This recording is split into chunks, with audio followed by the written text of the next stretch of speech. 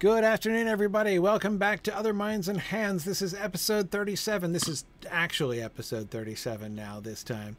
I am joined again by Maggie Park and Ben Davis. We're not all in the same place today, unfortunately, but we're joining you. And in fact, Maggie isn't actually even in a place right now. She's in the in-between place. Ether.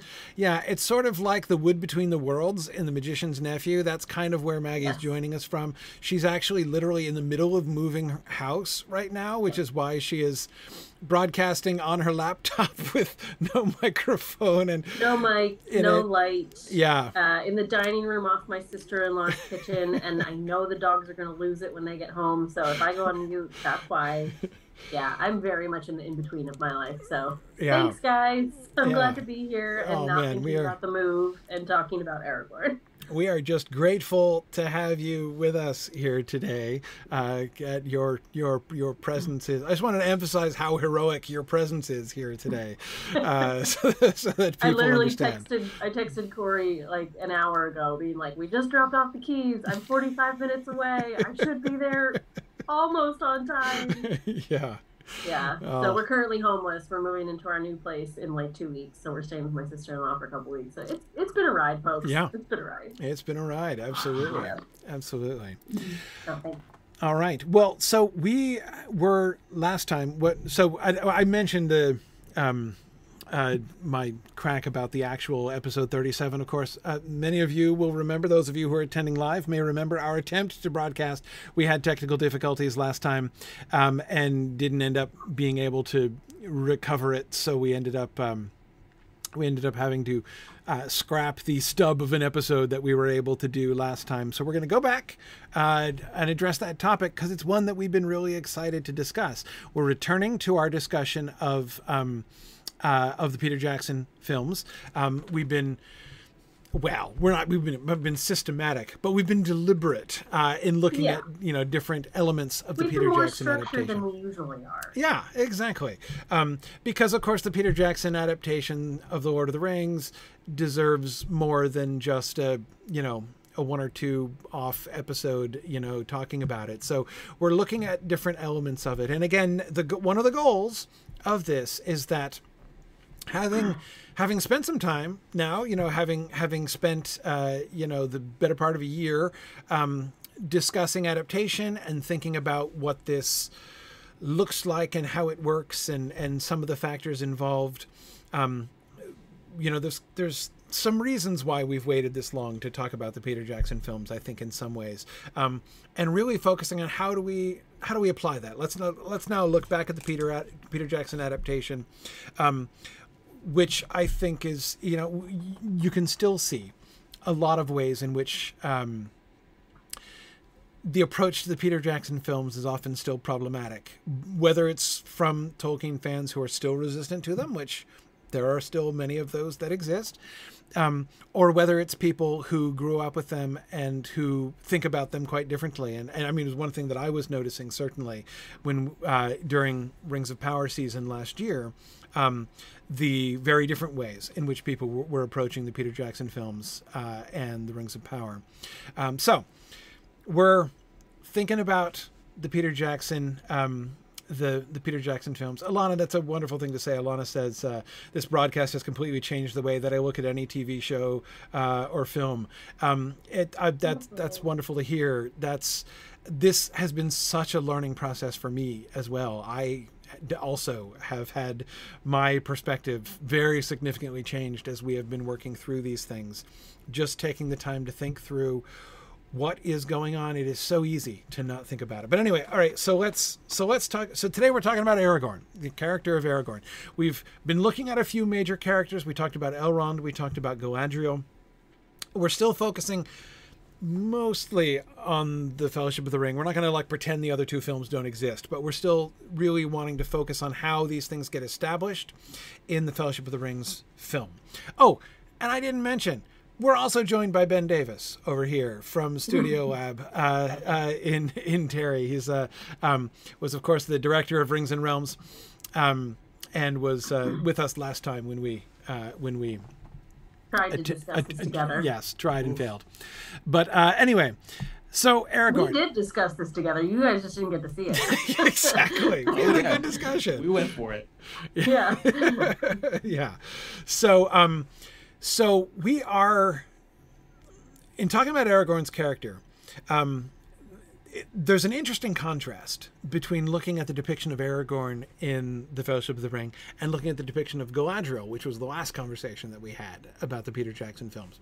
Because very few Tolkien readers, when they saw, Cate Blanchett's depiction of Galadriel in The Fellowship of the Ring, were like, oh my gosh, they changed so much. Like, wow, there was very little temptation, right? I mean, there are things you might, dislike or disagree with. There are lots of interesting things to notice. And we were talking about that there are some actually fairly profound changes that they make, especially to her temptation moment in the film, more even than a lot of people remember.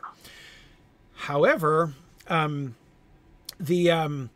Aragorn depiction is in a quite different category.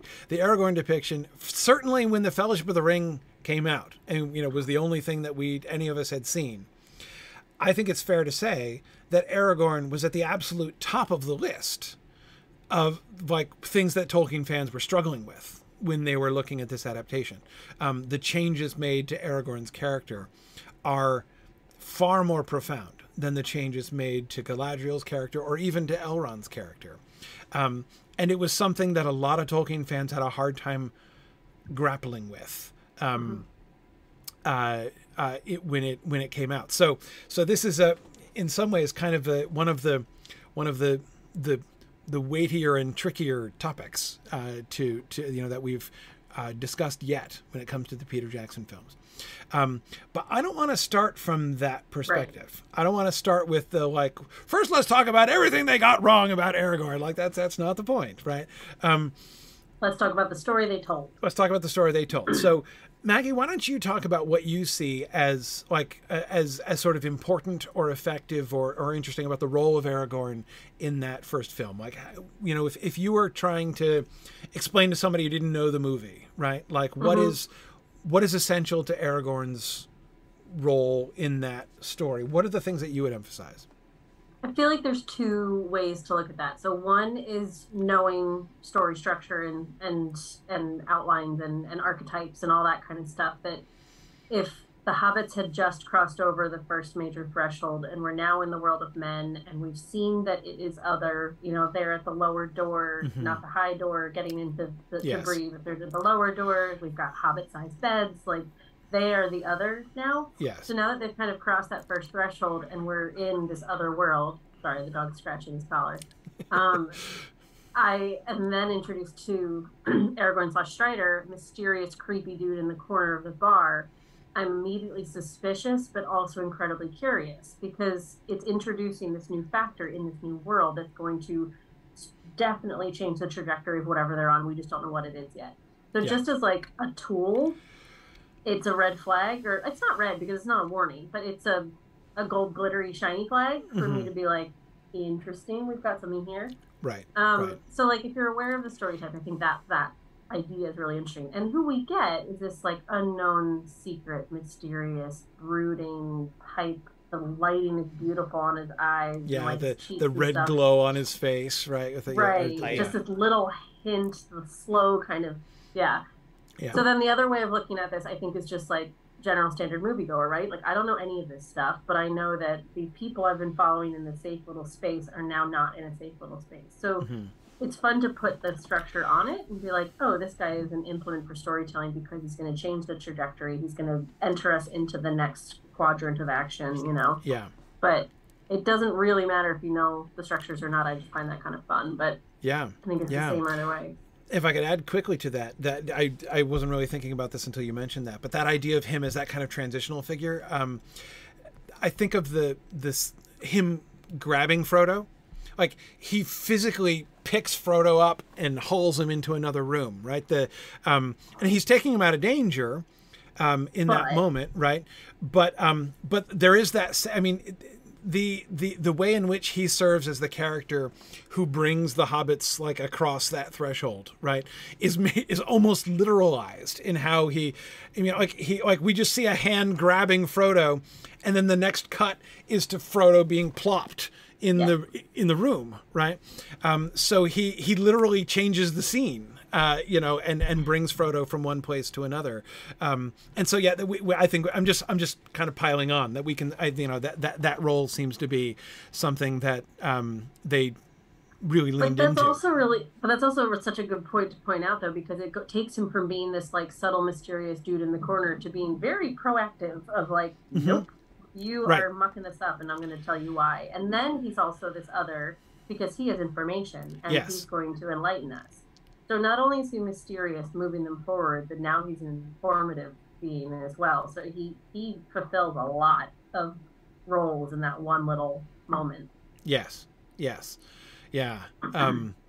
Yeah, you're right. I mean, he becomes almost like the only other figure that we've had, apart from, I guess, Galadriel's voice in the voiceover at the beginning in the prologue, who was that kind of like, I have all the information and can give you exposition kind of figure, was Gandalf, right? And now Strider is in that sort of quasi Gandalf role, except he's a little scarier and less dependable because we don't get. Whereas with Gandalf, we were introduced to Gandalf by the flying hug from Frodo, right? And the obvious affection there. Right. He was accepted, even though, there was that whole business of some of the hobbits not accepting him and stuff. How well known he was. But that just made me love him more. Right? Oh, absolutely. Like, yeah. No, I mean, so we get all the warm fuzzies about Gandalf as our way to introduce his character. So when he starts, even when he and Bilbo are having their tense moment, right? Nevertheless, he is this figure that we are informed that we can trust. Whereas with Strider, we get the opposite of that. But now he's in that Gandalfian role, right? And yet without any of that foundation, in fact, something like the opposite of that foundation. Yeah, no, it's interesting then to just, when he does become out of his depth, not even that long after we meet him, it's that much more powerful, right? Because we're like, oh, good, we have this person who's kind of like telling us some backstory, and he knows a bunch of stuff, and then it's like, oh, I can't heal this wound. You're like, okay, this is serious. Like, helps reinforce that.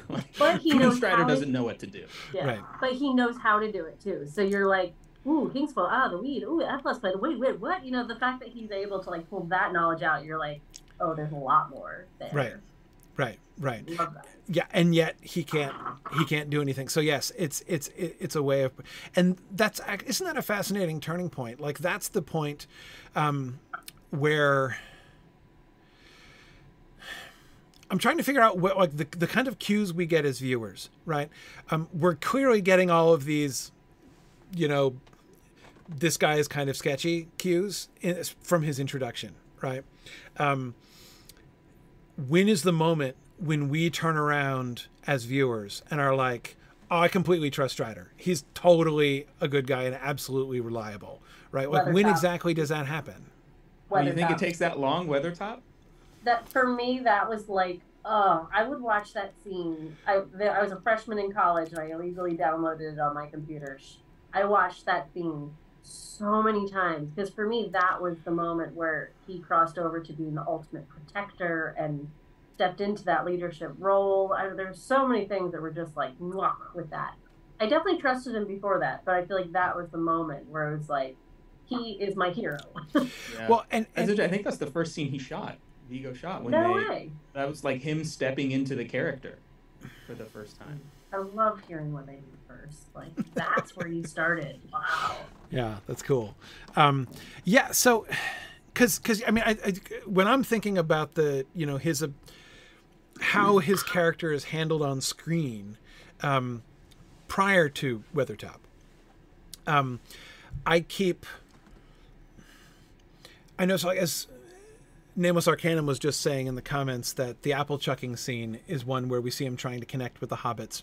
Yes, but from the other side of the hill, like there's always a physical distance between him and the hobbits, as if they're holding back from him, right? I mean, part of it's just like he's in the lead as they're going and the hobbits are following behind.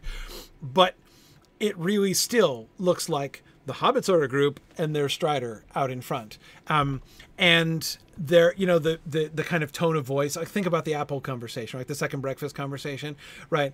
You know, Merry and Pippin talking to each other, the kind of lowered voices in which they're talking, and then like he overheard them, right? And then the apple chucking, like it shows he's making an effort. It's not that he's reaching out to them, but he's still reaching out to them from a distance. And even that when he like shows up randomly out of nowhere and gives them the swords, right? You know, it's still like, I still do feel that there's doubt up through the Weathertop point about whether or not he's a totally trustworthy dude. But yeah, it's interesting because I think in the inn, when obviously, you know, he protects them from the Nazgul, right? From coming in and stabbing them. That would certainly indicate that he doesn't want the Nazgul to get them, but I guess you're right. Like, what could there be some sort of third motive? Like, okay, what are their true intentions? That's well, at that point, that's a really good way to do it too, because I love the way that scene is shot too, because, you know, we think that the hobbits are about to get attacked, and then we pan back and see that they're safely across the way. But that's still such a good way to do it, because all we know is that they got him out of trouble right there.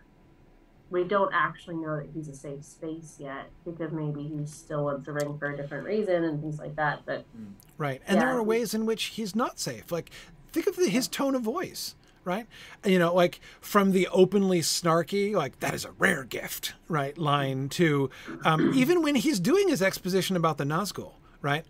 There's a certain element, like he's not warm and fuzzy. He doesn't sound like super friendly. I mean, he's telling them, right?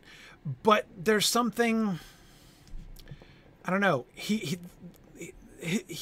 interactions with the Hobbit still have this edge, right? You know, begrudgingly almost. I mean, he seems like a little snarly, a little too cool. A little snarly. Like, I don't want to be involved in this malarkey, but here I am.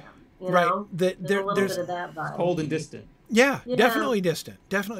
I don't know exactly like how to characterize it correctly. Like the edge that I'm hearing in his voice when he's talking about the Nazgul. It's not quite condescending. It's not quite grudging. It's not, but there's a little bit of like disappointed parent. You know, you guys are annoyingly ignorant, kind of. And again, I'm not trying to say that he's like that, because the reason I'm trying to be cautious is that it's not that I think he's acting like a jerk necessarily, but again, there's, you know, by point of contrast, think of the difference between his whole affect and tone of voice when he kneels before, you know, when he offers Frodo his sword at the Council of Elrond, right? Or when he you know, kneels before Frodo and closes his hand over the ring at the end of the movie, right? The kind of warmth that we see from his character, the you know, the like love and respect for Frodo, like none of those things are there. Like he's and honestly, I think that they are here doing justice by an important element in the book. The whole Bree sequence in the book, Strider is absolutely on guard. Like he does not trust the hobbits, you know, he tells them he doesn't trust them. Like this could have been a trick. And he's like, I'm totally like gambling here by like revealing myself to you, but like, what the heck, you know, let's have a go. So yeah, I definitely think that there's still, to me, it's even, like the Weathertop confrontation, like the fight scene, you know, him fighting off the Nazgul is obviously a huge deal. To me, the healing scene is even, and as far as like, because he is mostly interacting with people by throwing torches in their faces during the Weathertop scene. In the post-Weathertop scene, his interactions with the hobbits, I think, are that's where we can see a change. Yeah. And again, they're tracking with the book there. Sam still has his doubts about Strider, right, after Weathertop. And we're told there it's not until they meet Glorfindel, that Sam's doubts are finally allayed, right? And of course, the meeting of the Glorfindel stand-in and the Weathertop sequence are almost simultaneous, of course, in the film. But just before that, though, you're right. He brings Sam in, sort of to help. Hey, let's go look for Athelas. Like, okay, we're in this together. Yeah. And uses the name that Sam would understand too, which I love. Kingsful, it's a weed. Yeah. That juxtaposition too of the Athelas, the Elvish word, like that could be snooty if he just left it at that. Yeah. But no, he brought it down to Sam and said, no, Kingsful. Oh yeah, I know that one. It's a weed. All right, let's find it. It became like a mission. Yeah. Yeah. Exactly. Exactly.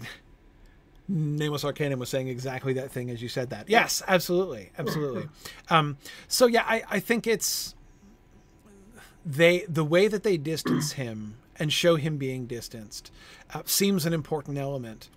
And then, of course, we don't really think about, like we've been focusing here about his interaction with the hobbits. Think about what we learn about him as a character on his own, right? Not as a device, Maggie, as you were saying, he begins as a sort of device in the journey of the hobbits, right? Yeah. But then the reveal of him, exactly like how they reveal the elements, I think is really well done. That it starts as a device that's just mysterious and gets us to move, sure, but then he has knowledge, then he has action, then he's protective, then he has elvish knowledge, then he has medicinal knowledge, and he has historical knowledge. Like, there's a load of stuff going on, and you're like, you are not just a ranger. Right. And at that point, we don't even know what rangers are, but we kind of can assume from the term and everything else of what that role means. Right. And some sort of a wild man. But this is not just a wild man. There's something else in there that keeps piquing our interest. And then we meet Arwen, right? And that, I would say the first moment, you can tell me if you think I'm right about this, the first moment where we begin to get any sense of his interior life, of him as a character, other than how he relates to the hobbits, is the scene in the extended edition when he's singing the song, when he gives the shortest Beren and Luthien paraphrase ever, which I'm still a huge fan of. She died, right? That's the Beren and Luthien story in 2 words. But you literally can't do a shorter version. I mean, maybe the only way you can do a shorter, I have a 1-word summary: escape. There we go. That's it. But that doesn't really do very much. She died is a better one. Anyway, so that we don't get much, right? But we get at least the idea of there is some interiority happening there that is independent of the hobbits or their journey or what is going on, right? And of course, it doesn't get built on, right? It doesn't pay off until we meet Arwen, and that's the beginning, really, of his true unfolding as a character. What do you feel like that does? This scene with Arwen, where Arwen finds him and catches him off his guard,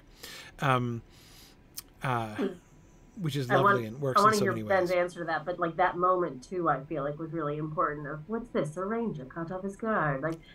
Immediately puts her in this relationship to him where she's mocking him and judging him and kind of joking with him. So it's such a lovely introduction because it covers a lot of ground. It catches him off his guard. We introduce a new character, but also we know that she knows something about him and is kind of poking fun to him. Mm-hmm. Mm-hmm. Yeah, I think it definitely sort of sets him in a sort of, I don't know, preteen me was very much about this power hierarchy, right? So it's like, okay, oh my gosh, Strider's here. He's awesome. He's so cool. And then it's like, oh, we got elves are even here. They caught him off guard.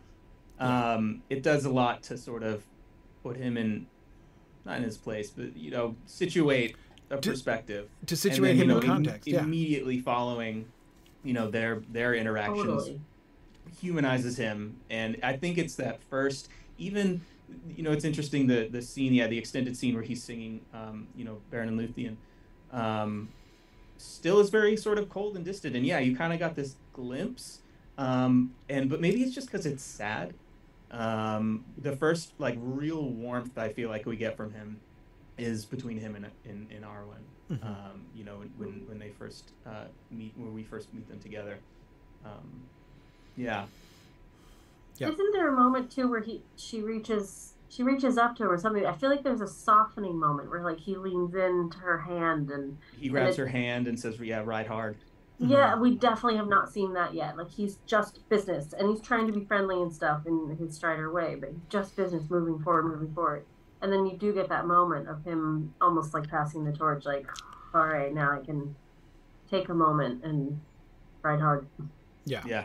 It's a much softer moment than any. Obviously, you know, we learn that he cares about the hobbits, but it's all very intense. And then for this brief moment, obviously, the music helps with all of this, right? Everything just sort of softens down. We get this tender moment between them. And I know we're talking about Aragorn, but we also get such a beautiful introduction of the elves because she's so separate to what his current situation is, you know, clean and strong and powerful and beautiful. And you know I'm the faster rider. You know that I can do this better than you can. And, oh, okay. And, you know, it does kind of give you that moment of, game on. We're about to meet something really incredible. And I love the awe from Sam. We're going to meet the elves, you know? Yeah. It's set this up. First elf that we see other than the prologue, at least in the theatrical version. But, yeah. Yeah. And I really like, Ben, the point that you were making about the sort of hierarchy there.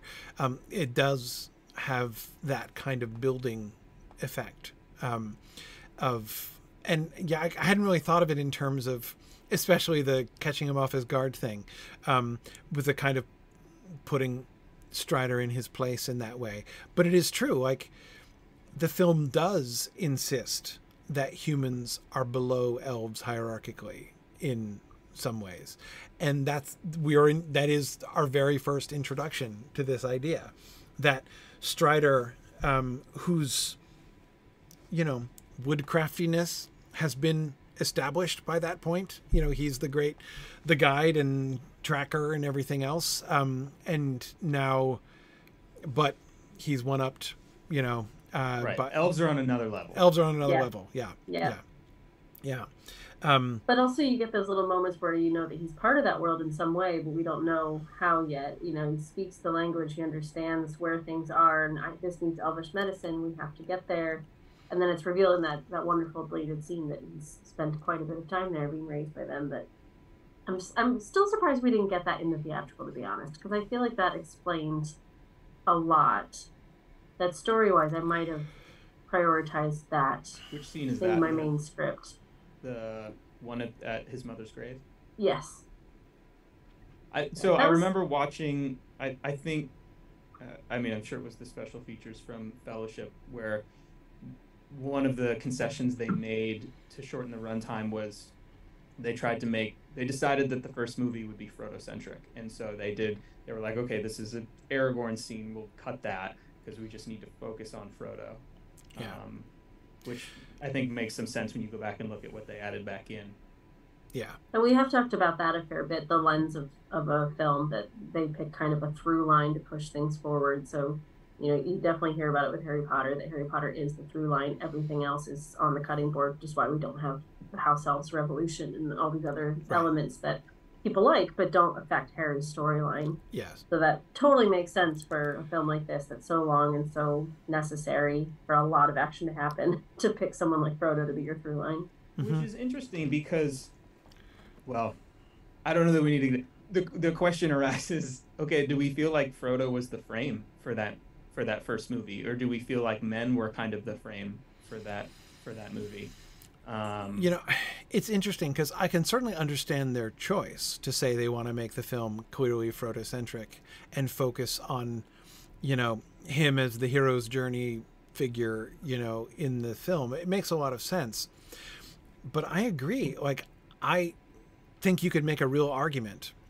Like, imagining being back in that room when they were making that decision, right, way back.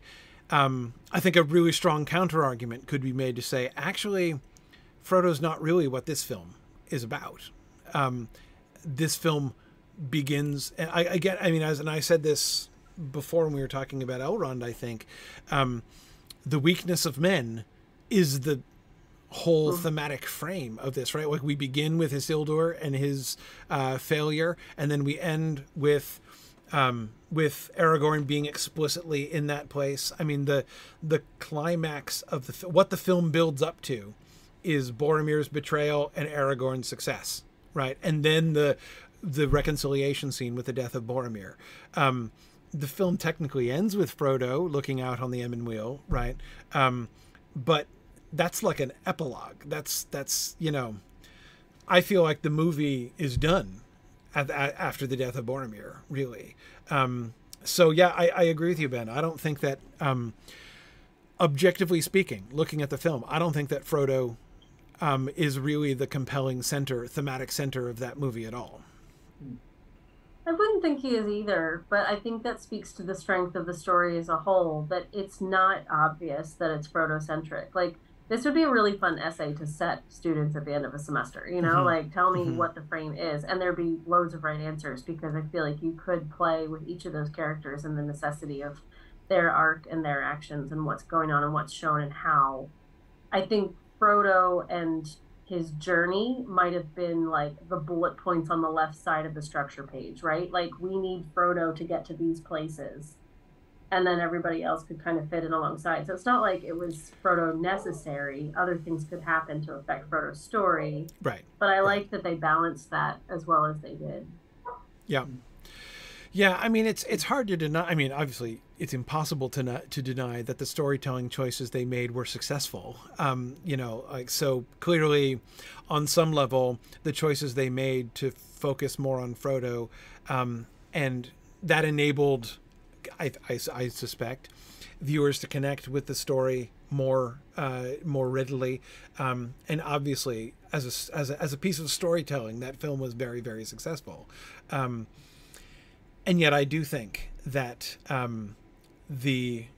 would not put Frodo's journey as one of the primary things that movie is interested in, really. It's there. I'm not saying it's irrelevant, but I don't think it's the number one thing. You think that struggle, the weakness of men, is the number one thing? Yes. Yeah. I think... Yeah, because I think like the through line almost is less Frodo than the ring, actually. Like the ring and the ring bearer. Because, yeah, like how Frodo connects with that, his relationship with the ring, like that doesn't really come into focus until later, like the Return of the King, basically, you know, as we're getting, you know, it's really not until, well, Two Towers. Once he's in Ithilien and Gollum is there, and we've got the Frodo Gollum ring thing happening. That's where the story, in the films especially, really begins to dig into what effect is the ring having on Frodo? What choices is Frodo making? I mean, yeah, he's making the huge choice to become the ring bearer in the Council of Elrond. It's like, I'm not trying to downplay that entirely, but again, it's less about like who is Frodo and why is he making the choices that he's making. The focus seems to me in the first film to be more on the ring. Yeah, we're undoing the bad decisions that men made. Yeah. That is what we're here to do. In the first film, yeah, absolutely. And we get Elrond emphasizing that. We get Aragorn himself, obviously, that think about the way that the Aragorn Boromir pairing, right, is played up from that first scene in Rivendell with the shards of the sword. So I love this because it kind of, I think, helps to explain, I don't know if we're ready to get into it yet, but what would probably be considered the largest character departure the reluctant for Aragorn thing, is okay. It makes, if this is the central struggle of the entire film, is that men are weak and they screwed up and we're going to undo that. All right, now a reluctant king, works. Concerned that he's going to make the same mistake makes a whole lot more sense. Yeah, and I have a lot of thoughts, and I don't know which one to start with first because they're all very exciting. But I feel like the Frodo storyline I need to think about a bit more as a boring structure base, and that's not a bad thing. you need a good foundation for things to be built off of. And Frodo's is really easy. Mm-hmm. He's a very standard, unlikely hero. Everybody can relate to this. You're very immediately engaged with this character, but it's a very simple understanding. He doesn't change significantly internally. He has a lot of hurts that he has to carry with him, so he's a very different character at the end than he was at the beginning because of a life lived. But he doesn't actually have that sophisticated of an arc, right? Like, his job is to just keep carrying on. Whereas some of these others are way more complicated. And so intriguingly so, you know, and because we have all these different worlds and supernatural elements and other things that we're kind of figuring out alongside, the baseline of Frodo's story is a really good timeline, like bullet point to kind of track everything else along. Yeah. So I don't think we should think, like, this is big picture adaptation discussion. I don't think we should think of through line or lens of a film being Frodo or Harry Potter or anything, meaning that they're the most important. It means it's a spine. You know, right. It means it's the spine that things come out from. Okay, that makes sense. Yes. Okay. And it would make sense then that when I'm thinking about things like the thematic center of the film, it's fine that thematic center isn't necessarily in the same place as the... Totally. Yeah. Because Frodo's line is still going, but the thematic center will be somewhere on his line and will make it's always going to be near him, right? Yeah. Yeah, it's true. I mean, he is, as far as this theme is concerned, which again I would argue is one of the major themes, possibly the central theme of the Fellowship of the Ring film, the whole weakness of men theme. Frodo is like an object in there, right? I mean, think about how Frodo is positioned between Frodo and Aragorn at the end of the film, right? The one of whom tries to take the ring from him, the other of whom defends him, right? In both cases, Frodo is passive. He's not doing it. He's not making any choices. He's not doing anything. And he passes out all the time. He's just keeling over. Left, right, and center. Falls down. It's true. He just falls down. And how many times does he die? Fall down. How many times has he stabbed through the gut and dies? So many times. Yeah. No, he just hits the ground. You're right. Yeah. It is really Frodo's go-to move, right? Yeah. Confronting the Witch King, fall over. Pass out. Right. Confronting Boromir, fall over. Right. And the Witch King one really defies logic too. Well, he tripped. There was debris. It just could happen to anybody. Yeah. Yeah. Yes, I agree. Yeah, okay, but I want to go back to the reluctant... He's an object. Yeah, he's an object. Yeah, exactly. But so it makes sense then. He's still the central object, right? And that, I think, is the point that you're making, right? He doesn't have to be the mover of the action. He doesn't have to be, again, the thematic center. He's just the center. The constant. Yeah. But back to, Ben, your point about the reluctant king business, because you are right that. So the story that they are emphasizing, like the role that Aragorn plays in the weakness of men theme in the film, where he's starting from is, in a sense, a position of strength. Like, it's a good sign that he doesn't want to be king. If Aragorn, within the thematic context that we've been given in this film, had we met Aragorn and it was just revealed, oh yeah, Aragorn is the long-lost king, and now when we set out from Rivendell, he's going to be going forth to reclaim his inheritance and make himself king. Within the context of the thematic development of the film, that'd be like a huge red flag, right? I mean, maybe he's going to be the one who turns out better than the others, but we'd have all kinds of anxiety about that. Aragorn saying, no, that's not me. And this is like, so if all we'd ever learned was what was in the Council of Elrond, right? The he turned from that path long ago statement. If that's all we got, we didn't know anything about why, right? could have just seemed like a loser, right, or something like it could have just seemed like weakness purely a high on school his part. dropout. Yeah, exactly. Lazy. But instead, because we get introduced to this theme in that exchange before the statue, before the shards of Narsil, right, with the Isildur cutting the ring mural in the background, right, and the shards of Narsil in front of him. And I'm thinking here, of course, especially about his conversation with Arwen at the end, right, at the end of that scene. And there he's the one who sort of announces the theme. Okay, hang on, help me remember, folks. Does that scene, his conversation about like the same weakness runs in my veins, right? The same blood runs in my veins. Yeah. Does that happen? The same blood, the same weakness, right? That's how he says it, right? Mm-hmm.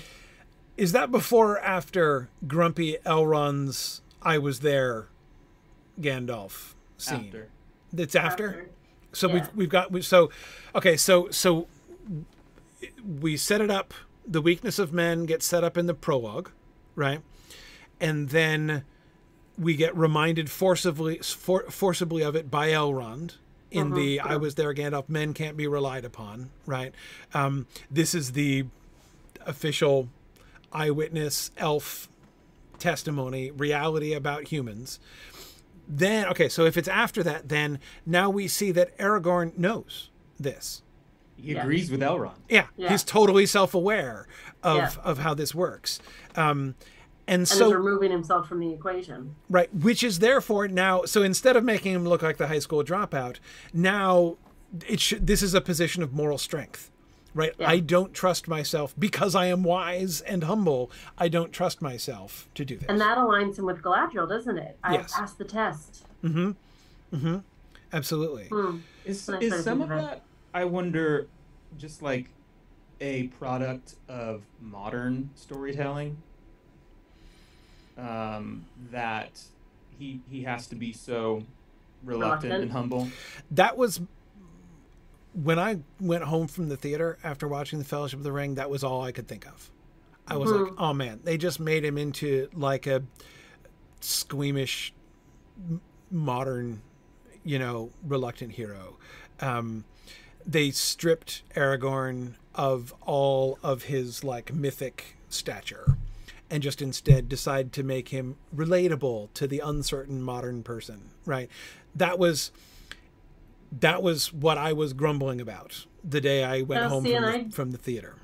And I didn't feel that at all. I mean, you notice the differences, but I think I've always been quite drawn to the reluctant hero anyway, because it's not a modern thing. It's been around forever, but I do think it's way popular in the last 30 years or so. Yeah. Because of that relatable element. But it didn't think it weakened any element of Aragorn to see him be reluctant. It made, when he chose to take up that mantle and say to Boromir, "our people," that hit so much harder. Yes.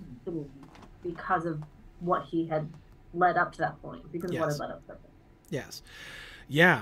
I agree. I mean, this is exactly what I feel. Because again, at the time, I was all just full of the contrast between film Aragorn and book Aragorn, whose very mythic status has always been one of the most important things to me about Aragorn's character, and I still think is one of the most important thing about Aragorn's character in the book. But that's what it blinded me to exactly that, Maggie. They are. I think I would have said, this is me trying to like project back to what I would have said 20 years ago, but I think I would have said that they had made his character weak. And that would have been wrong. Like I would now say that is an utterly incorrect assessment of the film's depiction. Not thinking about the contrast, but thinking about how he's represented in the film. That is his reluctance shows his wisdom and his strength. He is stronger than Boromir, because he doesn't just with confidence think that he like Boromir's sort of and again I was already struggling with Boromir turning away and leaving the hilt of Narsil on the floor. I was still like Boromir would never do that, holy cow, like how could you possibly but nevertheless, like what they're doing there, showing how Boromir he's moving past these things, right? He's not learning from the lessons of history. He is, and this is going to set him up for the failure that he's going to have later on. Whereas Aragorn, has this totally different perspective. Aragorn is the one who is stronger, even though, Boromir's the one who exudes all the confidence, right? And yet that is that the apparent gap in the confidence and outward strength between the two of them belies the real inward strength that they're focusing on and building on. I think that's done really, really well in the film. If I can shut the other voices off long enough to notice that. Look how far you've come. I'm trying, man. I'm trying. So, do you think then it would have been a tougher sell if he was, can you tell a story these days with a hero who's, as proud like from the start? Yeah, I don't know. You can but I feel like that. I mean, I'm thinking superheroes and things like that. Like Tony Stark is always going to be the strong, confident. Trying to think of all those words that are kind of mean, but also true for Tony Stark. So, I feel like you can, but then that becomes quite a defining element of their character. So I feel like with Aragorn, if he came on super strong, kingly at the very beginning, I don't know if I would have liked him as much. And I think it was really important for us to like him. But I also think it was really important for us to not trust him, then love him. There was a real interesting path in our relationship to that character, that if he just came in as king, I don't relate to that. And I guess it's not all about relation too. I don't want to put too much onus on that's exactly how the audience feels. That's exactly where I would place the emphasis. That to me is the major difference. Like when you talk about when we talk about audiences nowadays and a modern perspective, that to me is the fundamental shift. Is that the way the modern mode of digesting stories is to relate ourselves and project ourselves. And that is alien. It's one of the things that makes, as a medieval literature professor, it's one of the things that always makes reading stories of very different periods, like the Middle Ages, fundamentally difficult for, I have, I've taught classes where I have students who are saying things like, but I can't relate to Beowulf.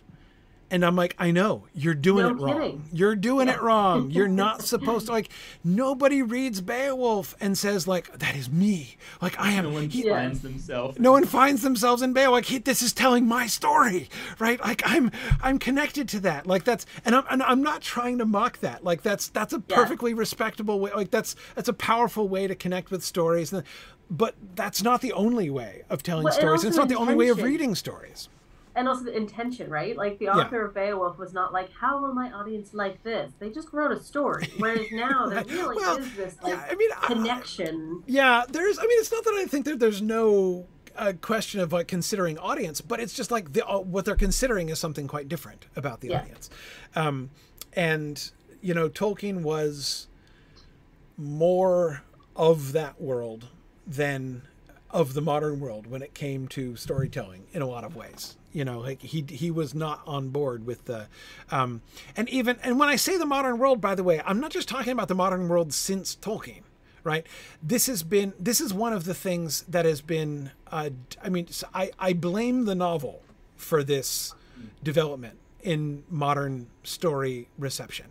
Novels have from the beginning, it's been one of the defining elements of novels that they are something that you connect with, rather than, even when they're either completely, that doesn't mean they have to be realistic in the sense of oh, this is a perfectly plausible plot and this could have happened to anybody. They can be, wild, strange adventures of very peculiar people in very unusual circumstances, but nevertheless, still the way in which we sort of connect with them. You read, but even go back to the beginning of the novel, right? You read Robinson Crusoe, and you are very much being invited to be what would it be like to be stranded on a desert island, right? And what would I have to go through, and what would I feel under these circumstances, right? That is the attraction of Robinson Crusoe, the novel, which is one of the first novels, right?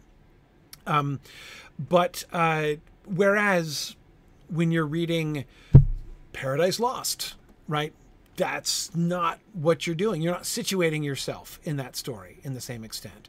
Now, there are many people who have read Paradise Lost and in fact saying, I can really relate to Satan, the Satan figure that Milton represents. There are many people who have had that reaction to him, but that's not how, fundamentally, that's not how the work of art was designed, right? It's not the way it works. Anyway, this is a huge shift. It has become so dominant in the modern world that it's still one of the things in which Tolkien stands out, I think, in a lot of ways, even compared to other contemporary to him. Like if you go back and look at people like George MacDonald or William Morris, who were writing fantasies in the generation before Tolkien. It's not just a chronological thing. It's not just an early 20th century thing.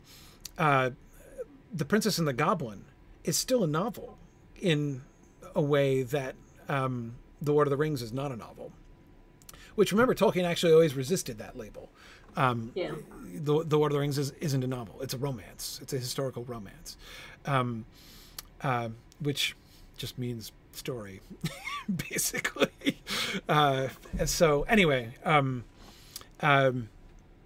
yeah. So Nameless Arcanum says, aren't we supposed to connect with Frodo, though? Yes and no. Yes, in the sense of he is the framework. Now here I'm thinking, so Maggie, I'm for a moment talking about the book here, right? Book Frodo, are we supposed to connect with Frodo? Yes and no. Are we supposed to relate to him? Are we supposed to find ourselves in Frodo? No, not unique. Again, it's not to say that Tolkien was against you connecting to or relating to any of the characters. But that's not fundamentally the storytelling function that it has. What I do think he was interested in managing is not the character as someone that we connect to and someone we relate to, but as the Hobbit viewpoint, as the framework from which we're looking at the world. So he gives us hobbits collectively as a way for us to connect to this strange world that we're seeing, this strange world that is full of big people, right? These big mythic epic figures walking around.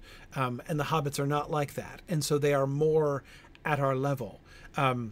But I really don't think that we are supposed to connect with the experience of Frodo. Like, for instance, I think that we are supposed to connect to the experience of Elizabeth Bennet in Pride and Prejudice, right? Like we're supposed to connect with, and then Jane Austen plays all these games with that. It's one of her favorite things to play with. Like, to what extent do we enter into the perspective of Emma in Emma? But anyway, she's already in the early part of the 19th century kind of playing with the conventions of the ways in which we find ourselves to be there in the story with the characters. And that, no, I don't think that Tolkien envisioned us, that Frodo being that to us as we go through. But anyway, yeah, sorry. This is me not going off on a Jane Austen tangent, because I've just actually, like last week, finished my periodic reread of all of Jane Austen's novels, and I was so struck with like the progression of what she's doing from Pride and Prejudice up through Persuasion. It's so fascinating when you read them in order. But anyway, I love tangents like that, though, because it gives us a different context, you know? So I think it's lovely to kind of pull from these different things when we're talking about concepts, because we know Lord of the Rings, we can talk about these characters, we get super excited about it. But it is nice when you can kind of compare it to these other things, too, and be like, look at this device here, look at this idea there, and how this is managed. So I'm fine with those Jane Austen tangents. They're great. So I don't think I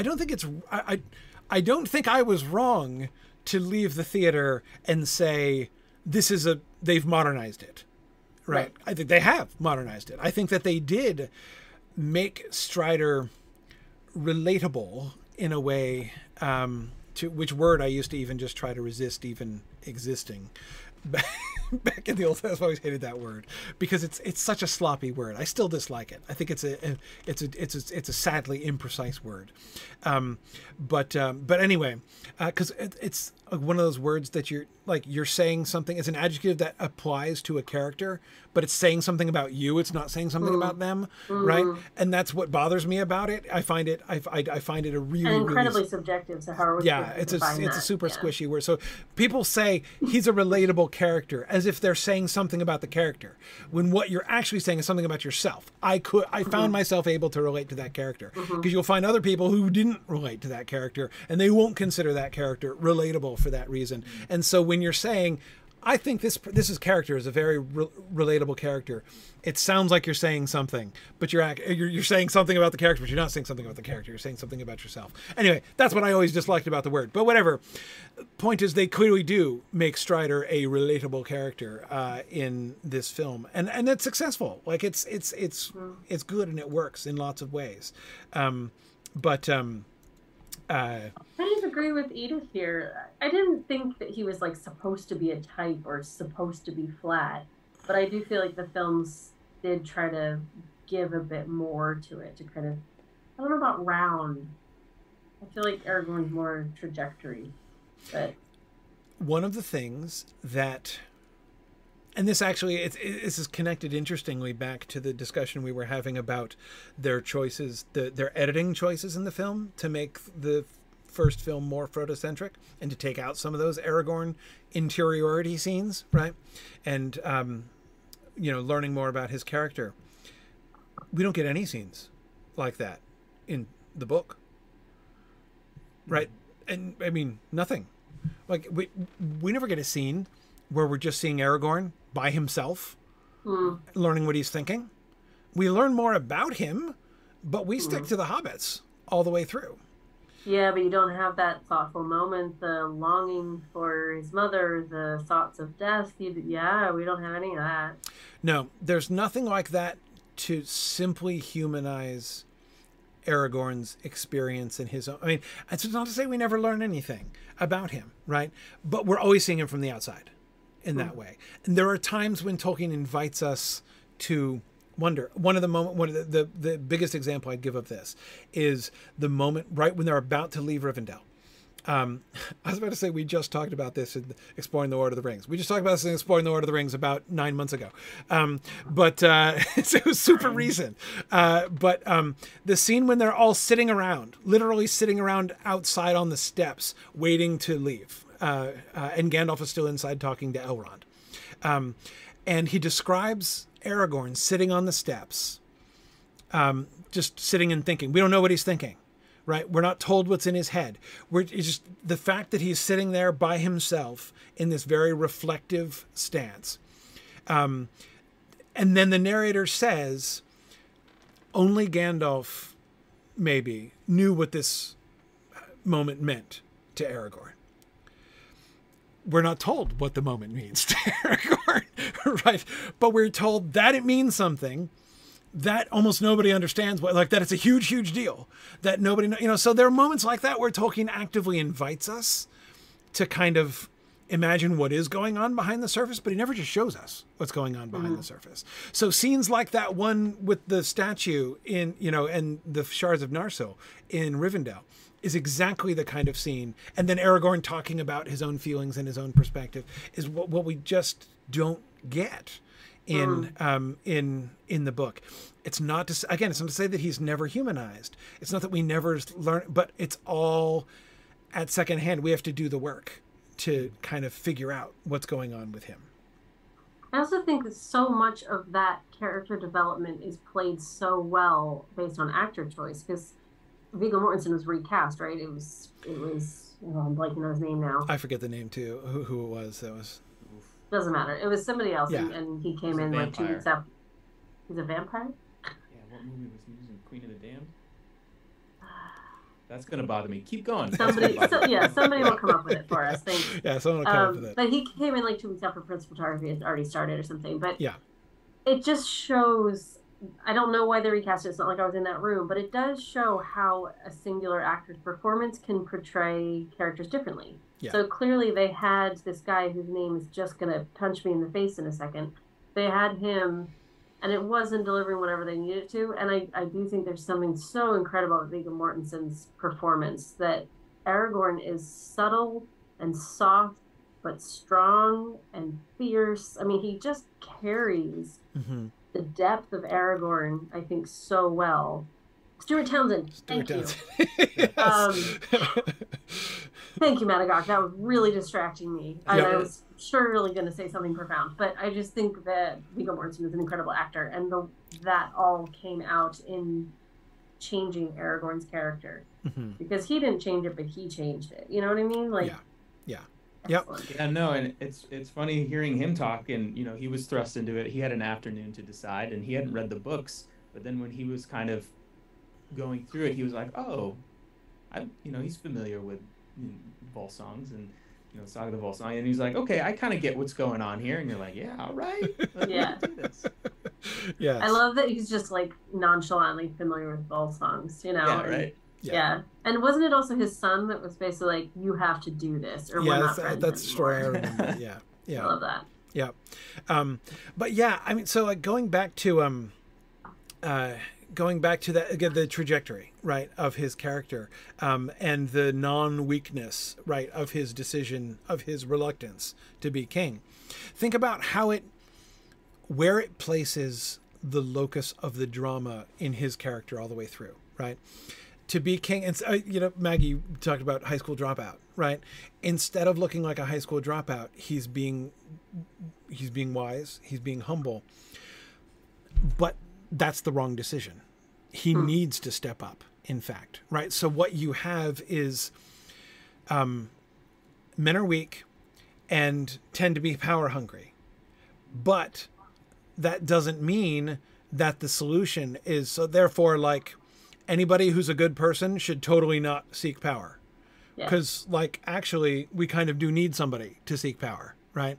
That has to happen. It's kind of true of politics today anyway, right? Exactly. Like, you still want good people at the table. Exactly, right. So I think I've long supported a premise that says the thing that should exclude people from being a presidential candidate is if they want to be president. But anyway, so we need only unwilling heroes in politics. I feel very strongly about this, but yeah. So the question of is he going to do the right thing, which is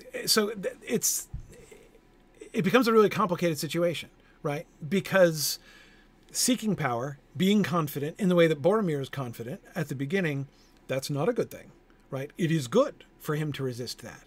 And yet it is he must step up. He must step forward. It would be wrong for him not to do that. And so the way that Aragorn's character kind of navigates that, and I think his relationship with Boromir is one of the primary places where we see this being developed all the way through. The scene, which I think is a low-key, crucial scene for the development of Aragorn's character, is the one about the I have seen the White City scene with Boromir. When we're hearing Boromir's love for him, which of course it's such an important setup to their final conversation in Boromir's death scene, right? The our people moment, Maggie, that you were pointing to before, and how hard that hits in that moment. But that sense, the thing that Boromir has, Boromir's not just a jerk, right? He's not just a bad character. Right. The love and loyalty for his city that he has, his motivations are good all the way through. And Aragorn's choice to not pursue power is a good choice, morally speaking. But in doing so, he's failing to do what Boromir has done. Right. And so the way that they set it up as, so here's Boromir and Aragorn, who kind of each start off with one half of the picture. Right. Love for his people and civic duty and willingness to put himself out there and do the right thing. That's what Boromir's got. Right. But he doesn't have the humility. He doesn't have the recognition of the weakness of men. Right. And the unlikelihood of overcoming that. Right. But Aragorn has that. He has that knowledge, but he's lacking in the other and failing in the other by not stepping forward and taking up his position he should have. So the way the two of them come together, and Aragorn there's a sense in which he becomes almost Boromir's heir. Right, like he's going to take over from Boromir. He's going to go save their people. He's going to go and accomplish what Boromir wanted to accomplish, and that's, I think, really just so beautifully done in the film, and it's what makes the death scenes so powerful, and Aragorn's arc so interesting, which again I couldn't see until I could get over being offended by it. But it's that I think it's really fascinating how that gets handled. It's just making me think about the other things we see as the films go on too. We get these lovely moments of Boromir and Faramir and building out him as a brother and as a beloved leader of his people and crazy father, but really loved by his father as well. And, so getting the depth of that character later on, it feeds back into the import of how that moment hits in the end of the first one. Because obviously we've rewatched it 37,000 times. Right. It all just builds. So the first time you watch it, you get one thing. The second time you watch it, you get something more. Then the special features come out. Then the extended editions come out. The way they built our viewing experience, I think, really capitalized on expanding those characters too. Right. So we got to digest so much more of their arcs and their sophistication with the rewatching. Yeah. And man, I was just thinking, also just going back to Aragorn's arc, we see him once he gets to Rohan and he starts interacting with Theoden and Theoden's decision as king. We start to see him kind of like, okay, wait, like if I was in charge, we'd be doing this stuff differently. Right. And it's interesting to see that transitions kind of start to happen. That's great. And you just see him like getting really frustrated and wanting to do the thing, but he said he wasn't going to do the thing. So he just love that. Yeah. And that, the way in which Theoden is, it's like simultaneously a negative and a positive, like role model for Aragorn, right?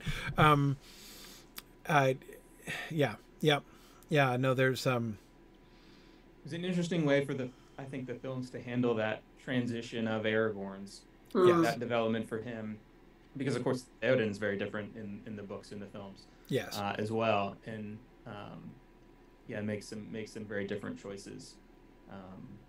I hadn't considered how Theoden's arc in the films really influences Aragorn's. No, I think that's it is. We probably shouldn't get into a whole analysis of Theoden, but yes, I agree. I think that's the way that Rohan, both like geographically and politically, serves as this middle ground, this transition from I'm the ranger in the wilderness who's turned away from being king to what we see, to I am in armor saying for Frodo, and it is not this day, right, in front of the army, in the Return of the King. Yeah. I mean, it is really, really fascinating how they shape his story through that way. So yes, that's me not talking about that right now because we don't have time. Right now, put a pin in that one. Exactly. We also can't start that with 6 minutes left. Like, exactly. Oh goodness. Exactly. We want to spend more time on that. Yep. I was also just thinking of different moments of Aragorn and Boromir and how their relationship shifts too. And the scene that really sticks out to me is after Gandalf falls in the Mines of Moria and Aragorn standing up, get them up, pushing them on, for pity's sake. You have this real clash of emotion versus action. And it's not like that's the moment we start to see Aragorn become the leader. I didn't feel this monumental shift, but it's just like further evidence of he's taking on this leadership, but he's not quite giving in to the emotion of men. There was an interesting stretch there. Yeah, I did feel like there was quite a shift, at least when I saw it. And I remember thinking, okay, so like, you know, you have these slow-mo shots after Gandalf and that ethereal voice. Yeah, of just like Aragorn like watching and sort of slowly backing away. I just remember thinking part of what he's like, oh, okay, he's really sad Gandalf just died, but he's also like, oh, I'm in charge now, like I have to carry this and I'm not ready. Yeah, I feel like that was part of that moment. Yeah, you know what it makes me think of? It makes me think of the beginning with him. Like that physical distance that I was talking about before between him and the hobbits in those early pre-Rivendell, but pre-Weathertop sequences, right? That is the moment when he becomes the leader. Gandalf has fallen, so now it's up to him. Gandalf was the leader before. Now he's the leader, and he knows he's the leader, and he has to do it. And the first thing we see him do is distancing himself again, emotionally distancing himself in that moment, right? And it's almost like we're back to chucking apples at people's heads again, you know. And again, I know there's kindness there, there is a connection there, but again, you can't see him. He's off screen. He's off screen and lobbing apples across from the other side of the hill. Or again, like that, what the conversation that precipitated that sequence, the apple in the face sequence, of, you know, him saying, we continue on, you've just had breakfast, right? We're not stopping again for another meal right away, is like a light version of the get them up, you know, and let's keep going, and we can't stop to grieve over Gandalf's death. That kind of distance, that kind of, you know, I'm gonna walk 5 yards in front of you and expect you to follow me, kind of leadership role, does, it seems to me, kind of echo that. We don't see that for long. Like, he doesn't stay in that mode. Well, because we're almost immediately into Lorien, and so and that changes a lot of things after that. But yeah. It's interesting. I do feel like the movies takes, you know, some of his, because there is some, you know, he's indecisive or doubting of his decisions in the book many times. It does kind of take that and ratchet it up to 11. But then there are times in the films, specifically at the end of Fellowship, where he's very sure of what to do next, which is go get Merry and Pippin. Was not and to keep sure them what together. Yeah. That's the other moment that I would point to of him figuring out, him taking, like, right after Moria is the first place where he's actually acting as the leader of the company. But that moment after Parth Galen, after the death of Boromir, and the breaking of the Fellowship, is where he's now beginning to act as a leader differently. I mean, that is definitely another important transition moment in his development as leader. And think of what it means. Like, think of how he is in that moment, that we will not leave, you know, Merry and Pippin to the torment of the orcs.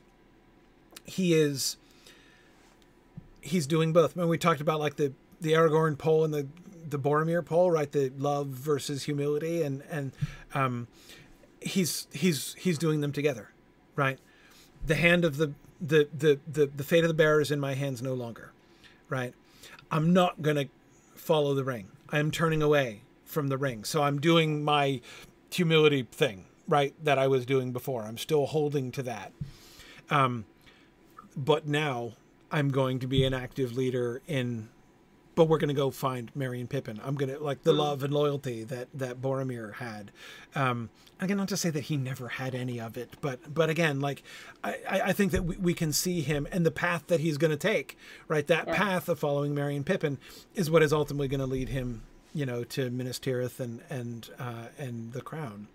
Well, and it continues up into, you know, kicking Theoden in the gut and going to the gates of Mordor and saying, then we're going to buy him 10 minutes of time while we die. You know, we are going to sacrifice everything so Frodo gets a chance. I mean, he was prepared, and making ultimate sacrifices. Exactly. The way in which, in the end, what being king means to him, right? When he is acclaimed and he is leading the armies and everything, and he has all the power there at the, almost all, he doesn't have the ring, but apart from, he has all the non-ring power and authority there at the end.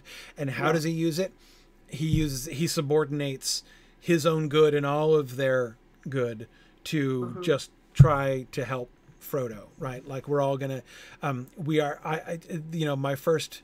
my culminating act as king is to shoot for the role of best supporting actor, right? Like, it's all about Frodo. We're just going to try to help, if we can. So, yeah, I think that's really, it's fascinating to see how they have that, how they work out that trajectory. And I do think that their choice, which I never would have thought I would be in support of, I think that their choice to make him a reluctant king plays into this really, really well and really, really effectively. And at the end of the day, does not, I think,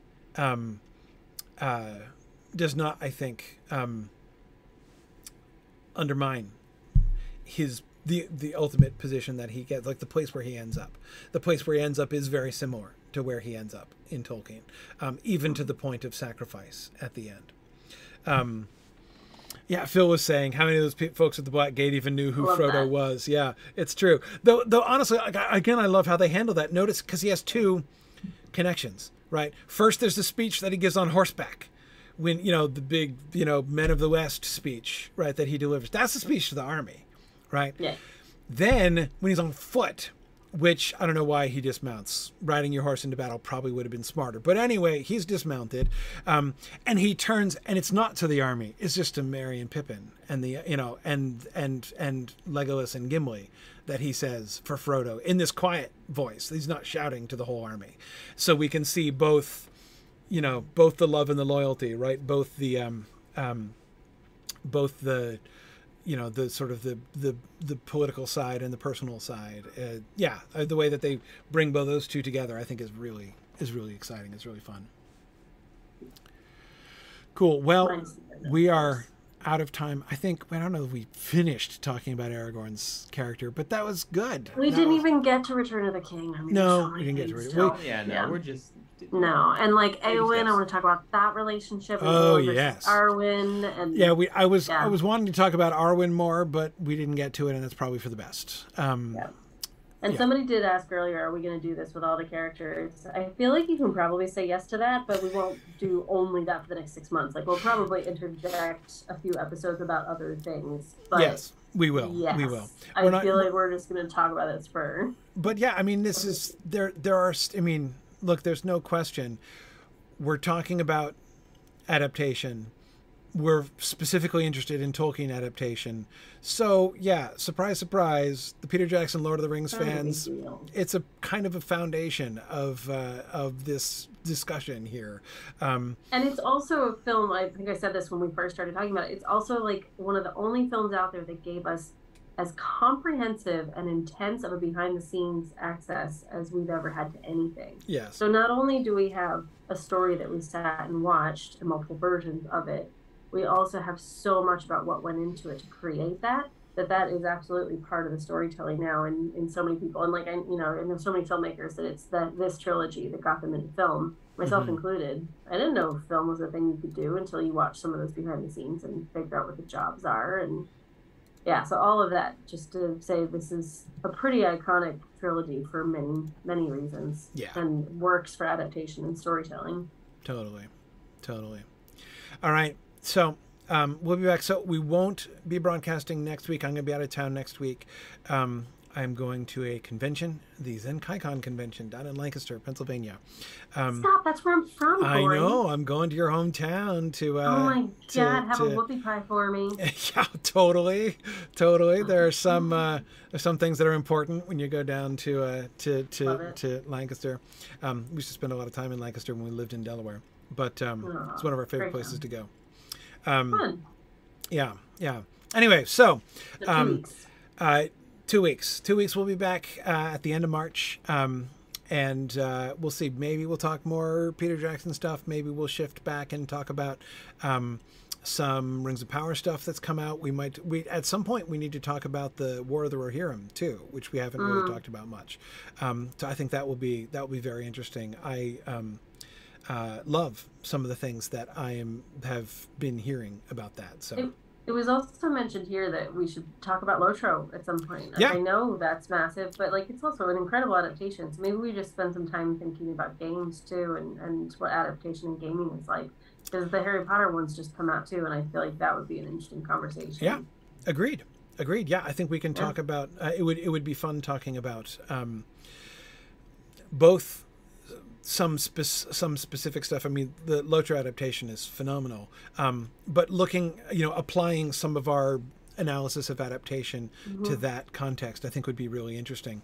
And from there, thinking about what this sort of tells us about games as an adaptation medium as well, I think would be at some point you'll have to share with us some down the road Return to Moria insight. Looking forward to that. That has been so cool. Druid's Fire. We'll definitely talk about seeing if we can get some of the Lotro folks on with us when we talk about Lotro later. That would be cool. One of them's my cousin, so I'm pretty sure we can make that happen. I didn't know that. Did you not? I did not. My first published article was about Lotro because Dan let me into Turbine's offices and I got to interview everybody for like 3 days. It was great. And then I just sat and watched him play for about 12 hours and took notes. Right. Nice. Cool. Neat. All right. Cool. Well, yeah. So we'll definitely get there. We'll definitely talk about that stuff too. So awesome. Thanks everybody as always for joining us, and we will see you guys in a couple weeks. Thanks everybody. Bye now. See ya.